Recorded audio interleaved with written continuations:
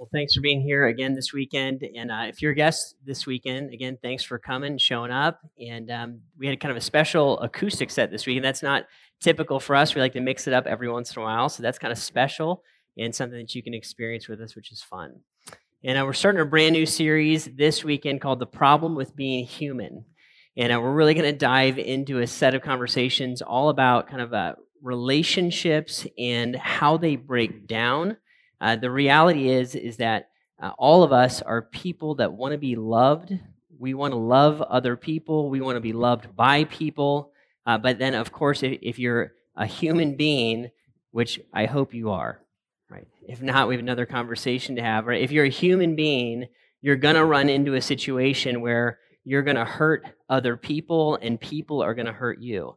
So we want to be loved. We want to love others, and the reality is we're going to bump into each other and hurt each other, and that, in essence, is the problem with humans, right? It's the problem with being human, and it's the problem with the humans that we live with, and so what do we do about that? How do we navigate that? Because we're always going to be kind of in the middle of that tension. If I drift away and say, you know what, forget it, I'm not going to engage people, I'm not going to engage relationships, I'm not going to try anymore, I'm just going to try to not care so much about people and connecting with others, then we're going to have a life that is shallow and joyless and loveless. Nobody really wants that, right? But I'm also, if I allow myself to always be in the thick of loving people, I'm going to get hurt, and then how do I manage that? What do I do when that person hurts me over and over and over again? Should I, like my culture says to me, should I cut people out of my life? Is that what I should do? Should I look for the toxic people and just delete them from my existence? Is that good advice? Should I say some people are just dead to me? On the flip side, should I just let people walk all over me? Should I be a doormat? Should I continue to live in situations that are truly toxic and can create pain in my life over and over and over again? And how do we navigate all of that? How do we navigate the problem with being human? Right? That's the question we want to dive into and really start to unpack it over the next handful of weeks to try to get our hearts and our minds around it and see if we can have it show up in actual relationships, in our friendships, in our relationships with coworkers and bosses, our marriages, right? Our dating relationships, kind of name it. It's everywhere. Anywhere there could be a human, I'm going to end up having this problem, right? So that's what we want to lock into and really start to get our hearts and minds around over the next handful of weeks. And what we want to do this week is really lay kind of a foundation that we can build off of for the next few weeks here. And we want to put in some building blocks, which I think are really, really important for us to understand kind of how humanity is designed, how we work and function, and some things that are going to be true of us across the board as humans. And if you start relationships and begin to try to have friendships or relationships with coworkers or romantic relationships without these fundamental building blocks in place, then we're going to have incredibly misaligned expectations. We're set up absolutely for failure. And so we can look to God's word and begin to understand some basic things that are just true about humanity. And when we understand that stuff, it at least puts us into a ballpark where we can maybe win more and more in relationships. And at least we can know that we're doing our absolute best to find relationships and to lead them and to love people the best that we know how, right? So that's what we're going to do today is kind of dive into that conversation, laying this foundation underneath us that we can work off of for the next handful of weeks here. So what we want to do is go back to the very beginning, kind of go back to the very beginning of where humans came from, these unique creatures that are on the planet, you and I, right? Where did humanity come from, and what was God doing when he made us, and how were we made? And I would just tell you this truth that we're going to look at here in a second, in my opinion, in my experience, is one of the most important truths that I've experienced personally in my life that's caused me to see humanity differently. And if you take it seriously, if you hear it the right way, I think the way that God intended it, it will absolutely transform your interactions with humanity because it changes the way that I see and it changes the way I understand it. So let me walk you through it. One of the things we have to do when we go and begin to understand where humans came from, we need to understand what God was doing from the very beginning. See, God is a God who is creative. He makes stuff. He literally speaks it into existence. And as God was doing that in the very beginning, and just have an open mind with me. I know if you're scientific, you're like, what about the evolution thing? Just put that on pause for a minute and just kind of let's go back and look and hear what the Bible actually says about God. God is a creator. He's speaking the world into existence. He's speaking light into existence and land and creatures and animals, and all this stuff is being made. And then at the pinnacle, at the top, kind of the height of creation, the last piece that God is going to create as he creates all that is he's going to create humanity. You and I, human beings. And it's fascinating to see this. And I want to show you just one verse. I wish we had the time to really unpack it all, but we're going to just kind of take a high-level view of it for today. Here's what Moses, we believe it's Moses writing Genesis, says about the creation account. It says this, let us make mankind in our own image, in our likeness, so that they may rule over the fish in the sea and the birds in the sky and over the livestock and all the wild animals and over all the creatures that move along the ground. God has made all this stuff, the fish and the birds and these creatures crawling on the ground, insects and reptiles, all kinds of animals and beings. And then he puts man and woman, the next verse would say, that he created these creatures uniquely, differently. They're made in the image of God. They are in some unique way that animals are not, like God. Guys, that is an absolutely fundamental, foundational truth that changes everything about humanity. They're in some way, human beings are unique in creation. Their life is going to be unique. It has a value and a dignity to it that is different than the value even in the dignity that shows up with other life. We are made, first and foremost, in the image of God. This is huge. And this is one of the first building blocks we want to get our hearts and minds around. And what this means is that every single person that we would look at, everybody that I know, my coworker, that boss that bugs me, that my neighbor that drives me insane, my ex, that weird person in high school that said something mean to me that I still remember. All of those people with disabilities, people who are super important, people who seem less important, people that have a lot of stuff, people that have a little bit of stuff, people that are different colors than I am, people that are the same color than I am, people that, you name it, people that live in excess and people that live in poverty, all of them are created in the image of God. Regardless of my bias, of how I see and how I tend to think that people are important, if you tend to think, or maybe I tend to think that people who have this kind of job or this kind of intelligence or this kind of net worth or this ability to dunk a basketball or this ability to look a certain way or appear a certain way on a map, all of the people, we're all flatlined. We are all the same. We're all made in the image of God. And at the end of the day, that dignity is no more to those people who seem more in our world, and it's no less to the people that seem less in our world. These creatures are made in the image of God. These humans are called and created and designed by God, and they're actually given a job, man. Even before sin enters the world, which we're going to look at in a minute, these creatures, these humans, are given a job to rule over the fish and over the birds and over everything else that has been made.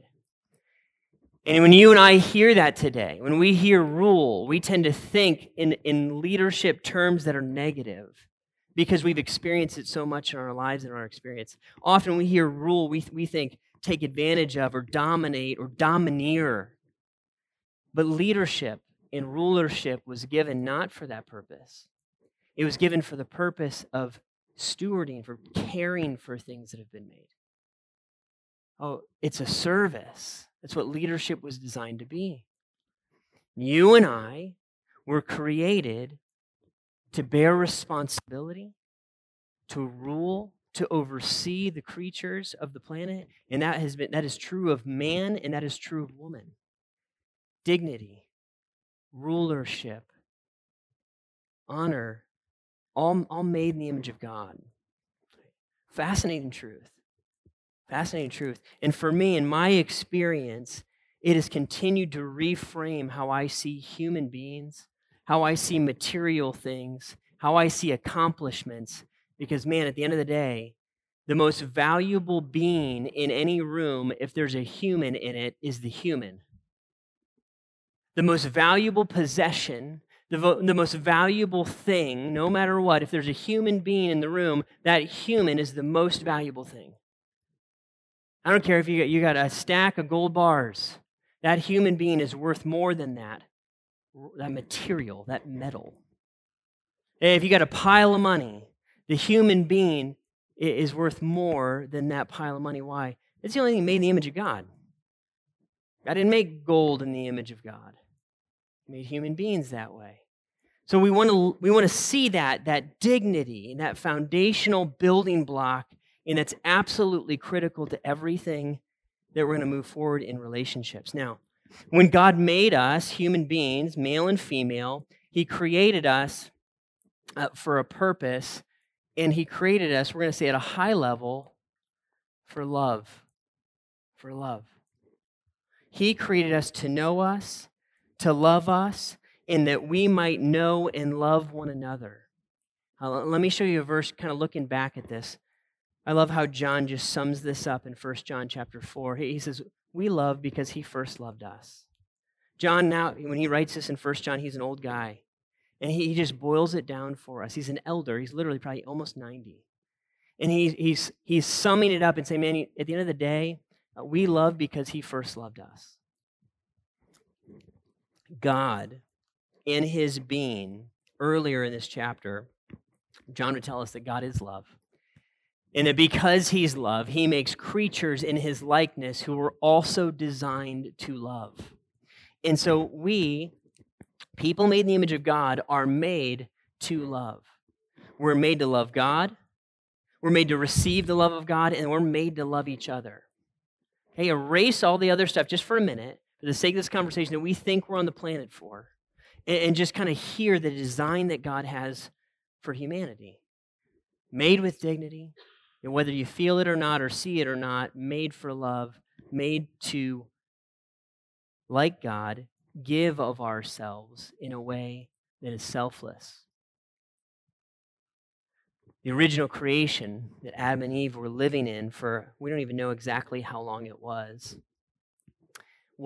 filled with harmony and peace and unity and love. It's beautiful, man. It's a garden. Can you imagine being there for a minute? No sin, no anxiety, no depression, no need to forgive one another, no wondering what the other one thinks about you. No, that they didn't look at me when they walked in the room. Maybe they're mad at me. None of that. No, they didn't like my post. No, they didn't text me back. I saw the bubbles, but they never said anything. None of that. Right? That didn't play out. It's just Adam and Eve. All that stuff's erased. In fact, the Bible would say they were naked. Naked. Right? And they didn't even know it. They didn't recognize. They didn't recognize their vulnerability. They didn't recognize that they could hurt one another. Man, that sounds amazing to me. I wish I could live there. So do you. You know why? Because you were made to. You're made for love. Now, if you know how the story goes, the Adam and Eve story, which is an absolutely critical story in the Bible. These are real, actual human beings. They're not a figment. They're not a narrative that's designed, or it's not mythology. Adam was a real man. Eve was a real woman. And Adam and Eve, who lived in actual love, in actual harmony with one another, experienced an actual temptation.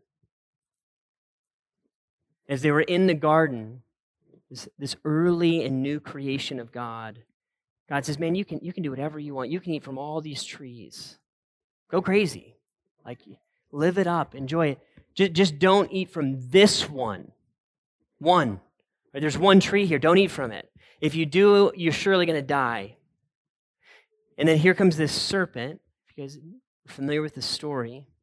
And the serpent comes and he challenges God's word. He says, that's not true. That's not how it's going to roll. Right? In essence, he questions God and puts into the heart and mind of Adam and Eve that maybe there's a better way, and maybe you're missing out, and maybe what God has said to you is not for your best interest. Maybe you should disobey God. And if you were to do that, maybe you're going to have something that's even better than what you have here. Right? And they bite on that temptation, literally. They take the fruit, they eat of it, and then when that happens, when that initial sin, that initial disobedience to God enters the world, the creation as we know it is absolutely fractured. It's tainted. It will never be the same, that kind of this side of heaven. From here on out, the design now has stain on it. It is now different than it would have been, and now we experience something we would call the fall of man, or maybe we'd call it the fall of humanity. The fall of humanity. And now right from the very beginning, in the fall of humanity, what was supposed to be love now is tainted. Sin has entered the world. Man has disobeyed God. And all of a sudden, now everything got super complicated. Because now, it's just not the way that it used to be. And I won't walk through the whole story with you, but in Genesis chapter 3, as this is all unfolding, Adam and Eve, when they sin, they start to realize that they're naked. They feel ashamed. They feel vulnerable. They need to hide now. Because now they know good and evil, which God told them would happen if they were to disobey him. And so now what's introduced is a self-consciousness and an anxiety and a vulnerability, and now I got to hide from you. And I got to hide from God. And there's what's put in between each other now is a break in relationship. There's now distance in relationship that otherwise wouldn't have been there, both between us and God and us and each other. Adam and Eve would hide from God, and they would hide from one another. They would sew fig leaves. Literally, they sewed these together, and they made clothes for themselves because now they know that they're naked. And this is what tends to happen, right, with the fall of humanity, is what's introduced now is the path that we are going to be very familiar with in relationships, is now what's introduced is not only sin, but also shame. Shame. And here's what shame says. Shame says, I am bad. Not I did something bad. I am bad. I am wrong. Not I did something wrong. I, as a human being, am bad and wrong. And they would go and they would hide from one another and from God, and they would walk in shame now. And all of us have experienced shame. You have and I have. We have all, in our quiet moments of our heart, felt like we are not enough. We are not good enough. Maybe somebody else is up to this task, but not me. Why am I here? Those people, they could do it, but I couldn't. we've felt shame, not just guilt. Not just guilt. Not I'm sorry for something that I've done that's wrong. We're going to talk about that later. Guilt is a real legitimate thing that sometimes is used by God. Shame is something different. Shame wants to make me forget this piece and makes me believe something that is not true about me. Shame is absolutely deadly. Here's another piece. Another piece that's introduced is this one, blame. Blame just happens to rhyme with shame. That's fun. Right? Blame is where I look at something that's happened and I begin to look at you and say, it's your fault. And this is what happened with Adam and Eve. God, as a wise creator, looks at his human beings that he made, Adam and Eve, and he sees that they have fig leaves on, and he says, hey, who told you you were naked? What happened? Did you do the thing that I asked you not to do? And he already knows the answer. He knows that they would have no recognition of their nakedness if they hadn't disobeyed. And right away, Adam is going to point and say, hey, the woman that you made, man, she did it. She's the one that introduced me to this. He blames her. And then Eve is going to blame the serpent who tempted her. And he say, listen, it's that serpent's fault. And from here on out, blame has been part of our story, as shame has been part of our story, and we can all see it. And man, you don't even have to teach it. This stuff is just a part of our lives, isn't it? I remember I've got 4 kids, and one of our kids, and they were super little. I can't remember how old. One of my daughters, I've got a boy and 3 girls, and one of my daughters, we were all sitting around the table one time. I think we were having lunch or whatever. And she walked away, and she was probably like 6 or 8 feet away from the table, and kind of all by herself, just walking away. And just out of nowhere, just totally face plants, just like flops on the kitchen floor. Right? And she's upset because she's a kid, and she just does this like plant. And then she got up really fast, and she turned around and looked over at us, and we're clearly very far away from her, and she looks up and she looks back at us, and she goes, "Who did that?" Right, like we tripped her or something, And we're like, "Oh, honey, you did that," right? Like you just fell down, and it's okay. I mean, we're all asking that. Who did that? I'm hurt. I did. Who did that? You did it. My mom did it. My dad wasn't there for me. My coach did that. That boss he's what? They did it. And we'll blame. We'll blame outwardly, and we'll shame inwardly. And it's the fall of humanity, man, and it's playing out. And as we start to see it, it's everywhere. And here's the thing. Just like everyone is made in the image of God, everyone is affected by the fall of humanity. So there's people that we idolize and that we respect and that we think the world of. The spiritual leaders in our lives, they're just as fallen as you and I are. Those celebrities that we might think, or maybe not say out loud, but we think, boy, if I could have what they have, they're just as fallen as you and I. We're the same. Why? We're creatures. We're humans. We're made in the image of God, and we experience the fall of humanity. And that is across the board, man. It is the great flattener of people. No matter what the bank account or the IQ or the ACT or the SAT or what school you went to, or what family you were born in, what heritage or what time frame or what race, what color, what height, what the scale says, you are made in the image of God and you are a fallen creature. So is everybody else. And I need to know that because I could accidentally start to believe that people are somehow different than me, that somehow people might have more value than I do, or Lord forbid I get prideful and think that I have more value than they do. Or I might start to think that some people might not be as susceptible to the fall of humanity as I am.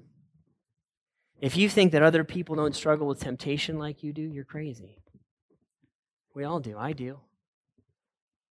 If you're honest and sane, you recognize that your sinfulness is all over the place. If you could see the thoughts in my head and project them onto the screen, I don't think anybody would come back to church. Because you would see the reality of the fallenness of humanity in me. And I'm positive that's true of you too. Why? Because this is how the story of God is played out. And where this often has landed us, just follow the picture with me. As we sin, as we walk in shame, as we walk in blame, where we often land is here in a place of unforgiveness. In a place of unforgiveness. Both unforgiveness in ourselves. I've done things that I can't imagine anyone could forgive me for. Even Jesus. And unforgiveness of other people. What they did was too far. It was too much.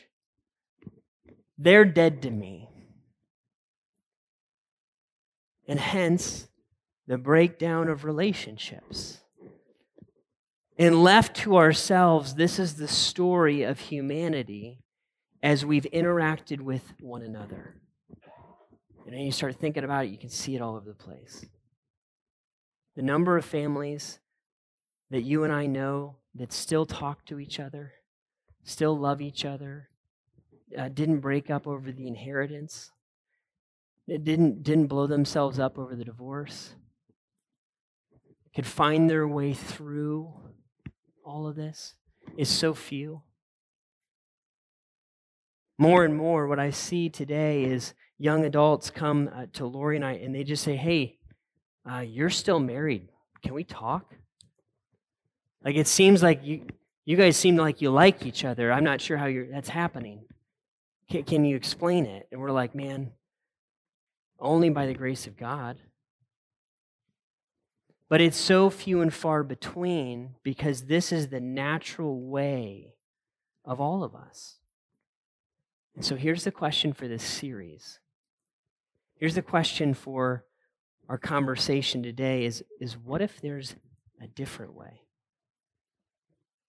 What if we don't have to go here all the time?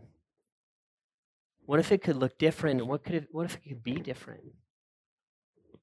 And here's where God interjects in the story.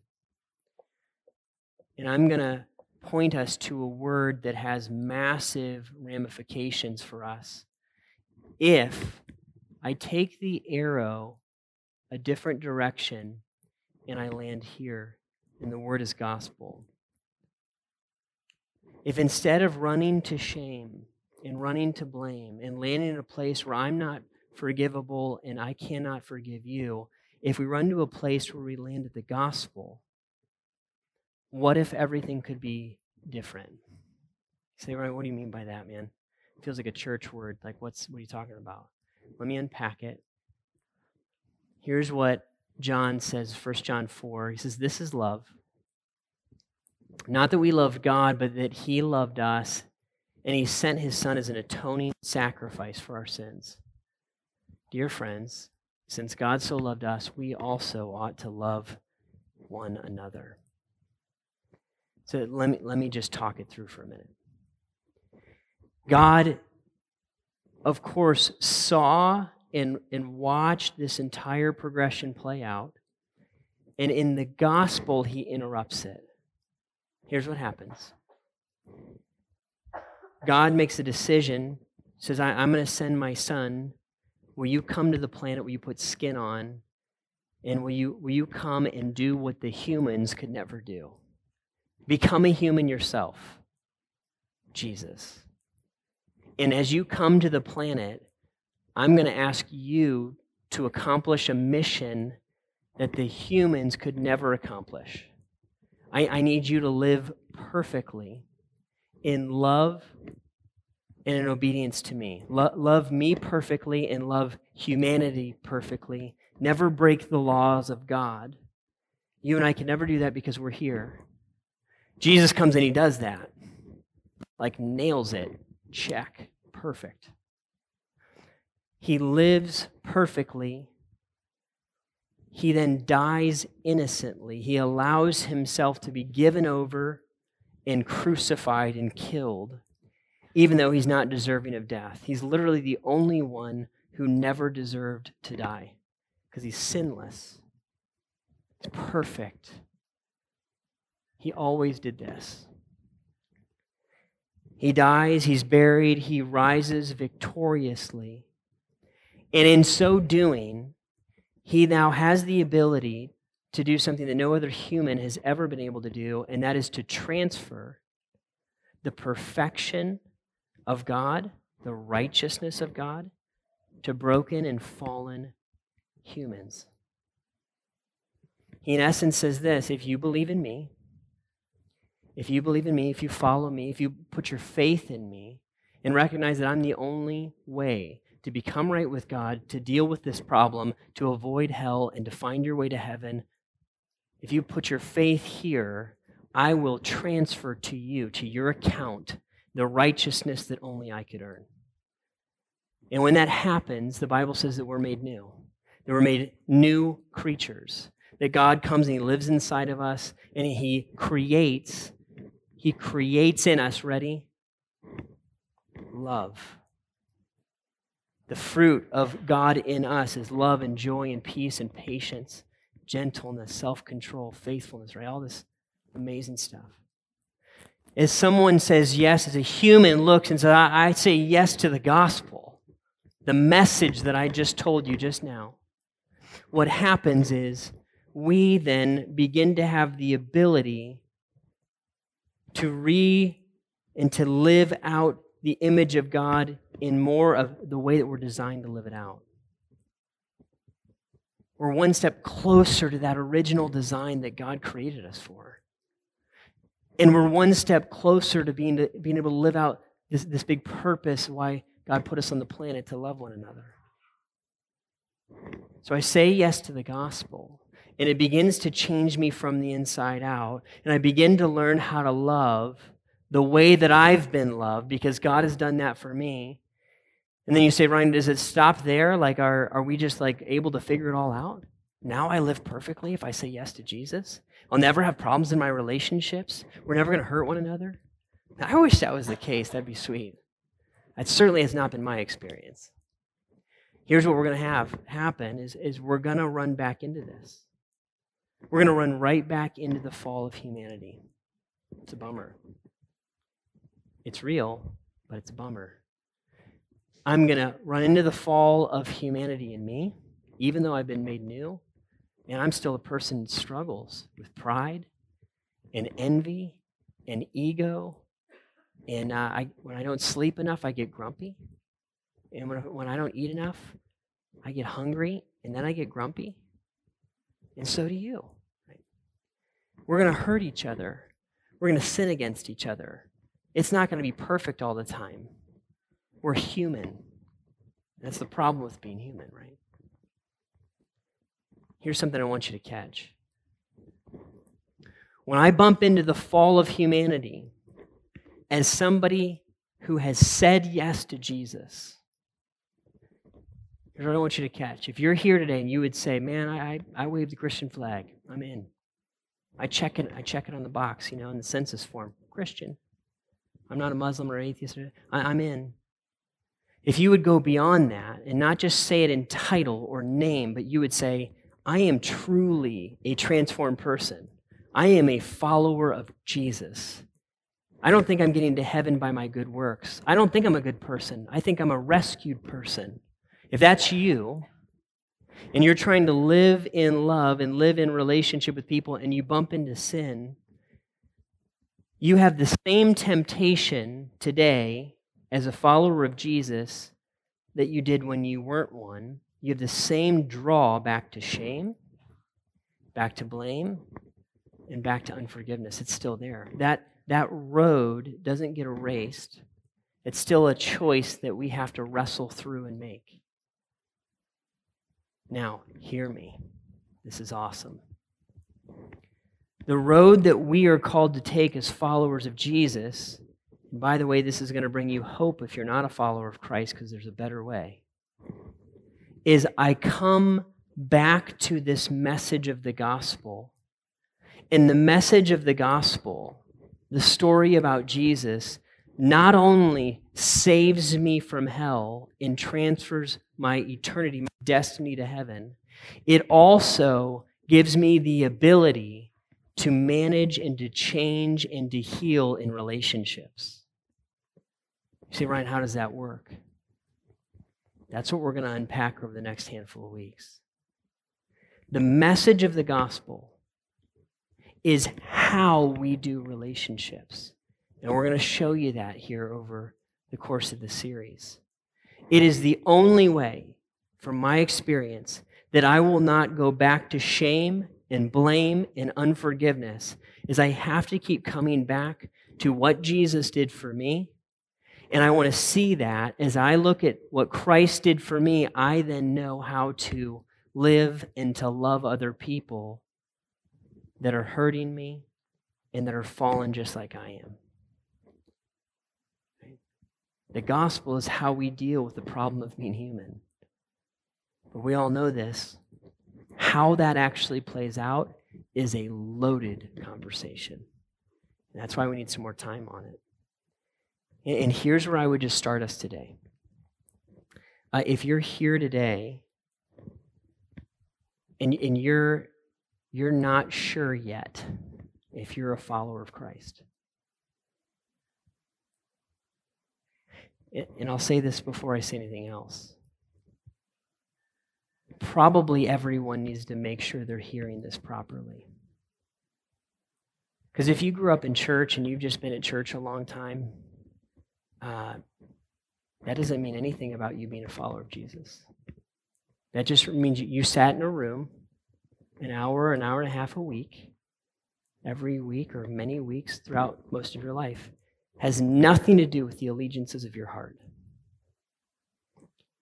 Has nothing to do with what you did with what Jesus did for you. So if you grew up in church, or your grandpa's a pastor, or you always heard it growing up, or maybe you're like me and you were an atheist and you're just here investigating because something's wrong with your life and you know it, but you're not sure what, then hear me. Have you ever actually accepted the gospel? Have you ever actually looked at what Jesus did in light of the big story that he made you? That he made you for love and that he loves you, that he's not mad at you, he doesn't want to destroy you. That's just shame and blame talking. He actually loves you and you have a big problem and so do I. But he didn't, hear me, he didn't leave us in the problem. He could have looked at us and he could have said, you know what? You blew it. You disobeyed. You cheated and you lied and you stole and you were rude and you were mean and you sinned and I'm done with you people. Could have done that. But he didn't. What did he do? What did he do? He did the most radical, unexplainable thing that I could ever imagine. He chose to become one of us, to become a human, to live with us. He lowered himself and entered our world on a rescue mission that would cost him his life. Who does that, man? It does not make any sense. That's Jesus. The passion was so intense. The love was so intense for our soul and for us that he would go to those lengths, those extremes to interrupt the flow into our demise and say, I will rescue you from it. You just need to hear the message and say, I'm in. I'm in. I say yes. What else could I do with my life except say yes to this? And guys, listen, if you've never said yes to that, I'm not asking you to go to church. I'm not asking you to serve. That's not what we're talking about right now. We're talking about you and Jesus. And say, I want you to forgive my sin. I want you to be the Lord of my life. I'm going to put you and my allegiance to you above all things. Above making money, above getting married, above being healthy, above being happy, above getting a retirement that I want. I don't care what my net worth is. I don't care what my life looks like. If you came and died for me, I'm in. I'm in. Please. If you've never said yes to that, say it today. It all starts there. I'll tell you, your life will not be perfect, and it won't be easy. But you will be living what you're made to live, what you're designed for. And you're going to find what you're looking for. As the band comes out and they sing, guys, would you wrestle in your hearts with where Jesus lands in all this? Wrestle with how you have dealt and how you're going to deal with the problem of being human. Would you pray with me?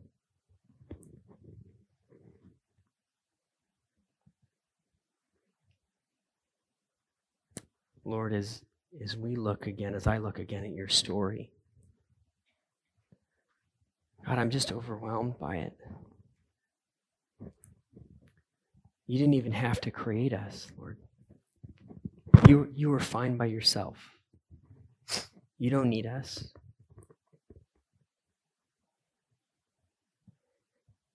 And Lord, when we failed you and we continued to fail you and we continue to fail each other, somehow you continue to throw and pour your mercy out on us. I don't understand it. But God, I say thank you for it today. Thank you for loving me, an imperfect human. It's in need of your grace, Lord. God, I pray for all of us here that are hearing the gospel for the first time or the 100th time, Lord. Help us to feel the reality of what it is you've done. The reality of the message you've spoken. Help us to cling to it today. In your name we pray, Jesus.